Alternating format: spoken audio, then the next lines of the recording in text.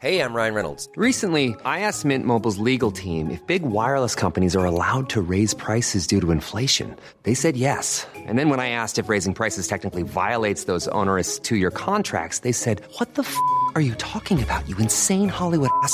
So to recap, we're cutting the price of Mint Unlimited from $30 a month to just $15 a month. Give it a try at mintmobile.com/switch. $45 up front for 3 months plus taxes and fees. Promo rate for new customers for limited time. Unlimited more than 40 gigabytes per month. Slows full terms at mintmobile.com.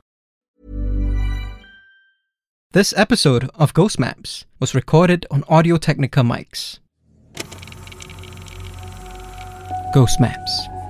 Entry 16, Bukit Batok, Singapore. In a sea of people, both young and old, all on their phones, Nira certainly stands out. She's sitting at the al fresco area of a Holland Village cafe. All around her, the noise of a boisterous weekend crowd seems impossible to ignore. But there's Nira, totally unfazed and completely engrossed in the book she's reading. Getting in touch with Nira wasn't exactly straightforward. Because of what had happened to her, she hasn't had a mobile phone since 2010. So there are stretches of her day where she's completely uncontactable. I greet her and order myself a plain black coffee. She orders herself another latte. Nira says that going without the phone wouldn't have been something she would have considered on her own. Even after the incident, she still tried to go back to what she considered normal back then. Nira used to work in an ad agency and would need her phone by her side at almost all hours. Eventually, however, the stress of work, mixed in with the trauma of what had happened, was just too much for her to take. "I'm a security guard now," she says, with a bright smile. She then adds, with an unmistakable sigh of relief, "I get paid a lot less, but I'm quite sure I'm not going to die of a heart attack anytime soon." Our drinks arrive, and we both raise our glasses to a longer life. As she takes a sip, I switch my recorder on and ask her to start from the beginning. It was the middle of the Hungry Ghost Month, back in 2010. Nira had yet another late night at the office. But it was still early enough for her to catch the last train home. As she walked from Bukit Batok station back to the flat that she shared with her mum and older sister, the only thing on her mind was reheating the biryani that her mum had made for dinner and crashing in bed. Not really paying attention to her surroundings, she was surprised when she felt her left foot kick something on the ground. She heard the unmistakable sound of a phone's casing scraping against the rough concrete of the sidewalk. Nira looked down and saw an iPhone 4 just a meter or so in front of her. She picked it up, tried to switch it on, but it wouldn't respond. She figured the battery was dead, but knew she had a compatible charging cable at home, so she brought the phone back with her. Her sister, Nisha, was still up when she got home. A building manager for a couple of condos, Nisha was definitely the more relaxed of the two sisters.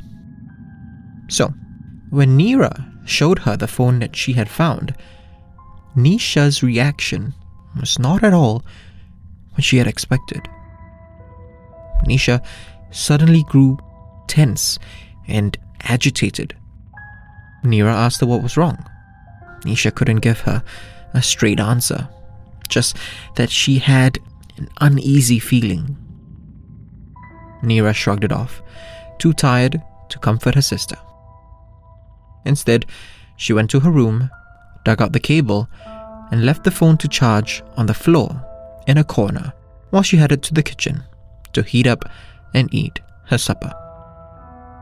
When she got back to her room, the phone's battery was still pretty weak, so she kept it plugged in and turned it on, hoping to find some clue as to who the owner was. She realized, as the phone started up, that it felt light, lighter than she thought the iPhone 4 was supposed to be. She brushed the thought aside though, as the screen brightened up. Thankfully, the phone wasn't locked. As she browsed through it, she realized that it didn't have any other apps installed besides the ones that came standard. There weren't any contacts saved in the phone either. She would have figured that it was new. Maybe someone had lost it before they even had the chance to use it, she thought to herself. Except there was a photo of an old man as its wallpaper. There was something unsettling about that photo. It wasn't the old man that disturbed her. He was smiling genially at the camera. It was a woman next to him who had been cropped out. Neera couldn't see anything besides a bit of her left side, but nevertheless, she was filled with an uneasy feeling. She popped her head out of her room to see if Nisha was still awake, but her sister had gone to bed already. Nervously, Neera decided to just switch the phone off, leave it charging, and head to bed herself. Neera tells me that it was 3 a.m. when she was awoken by a strange sound, like a humming. I checked my phone at first because I thought someone was calling me, she says. When she realized it wasn't her phone, she shook off her sleepiness and looked around the unlit room. That's when she noticed a slight glow coming from the corner where the iPhone had been charging. She thought it was just on vibrate and figured its owner was trying to call her. As she reached it, however, she remembered. She had switched it off before she went to bed. The noise started to grow clearer.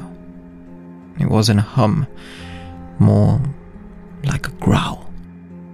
Cautiously, she picked up the phone.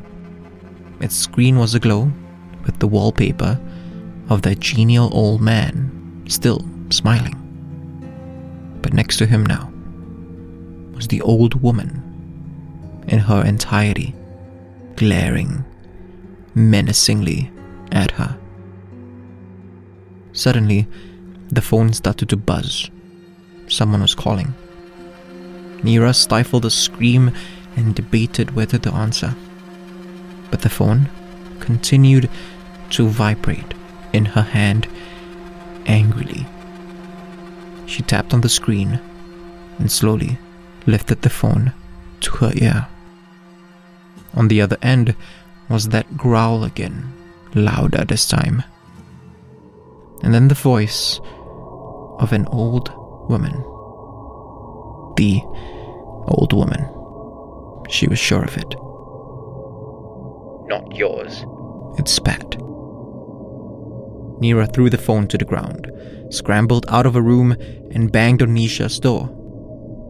Her sister let her in, but the two of them couldn't sleep for the rest of the night. Neera swears that she could hear the voice from the other room until the sun came up. "Not yours." The following morning, Neera took her first day off in 2 years. At about 9 a.m., she crept back into her own room. In the corner, lying on the ground, was not an actual iPhone 4, but a paper recreation of one. Together with Nisha, Neera retraced her path from the MRT station to their flat. Very near where Neera had found the phone the night before, they discovered a plate of food and some joss sticks reverently placed along the sidewalk. Neera apologized, placed the paper phone next to the food, and headed back home. She tells me that for a month after the incident, she'd jump every time her phone vibrated. She started getting chest pains, but she knew they weren't from any supernatural causes, just anxiety. At the start of November, she quit her job. After she served her month's notice, she sold her phone and cancelled her line. She smiles again. That bright smile. But I also notice a slight tension in her demeanor. I casually take a glance around all those people with their phones. I thank her and tell her that I've gotten all I need. She shakes my hand, tells me she'll be heading back home, and stands up a little too quickly, then rushes through the boisterous weekend crowd. If you want to discover more of Southeast Asia's other side, subscribe now.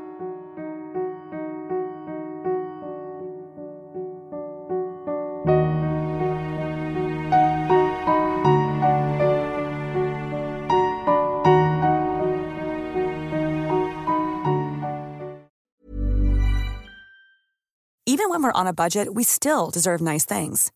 Quince is a place to scoop up stunning high-end goods for 50 to 80% less than similar brands. They have buttery soft cashmere sweaters starting at $50, luxurious Italian leather bags, and so much more. Plus, Quince only works with factories that use safe, ethical, and responsible manufacturing. Get the high-end goods you'll love without the high price tag with Quince. Go to quince.com/style for free shipping and 365-day returns.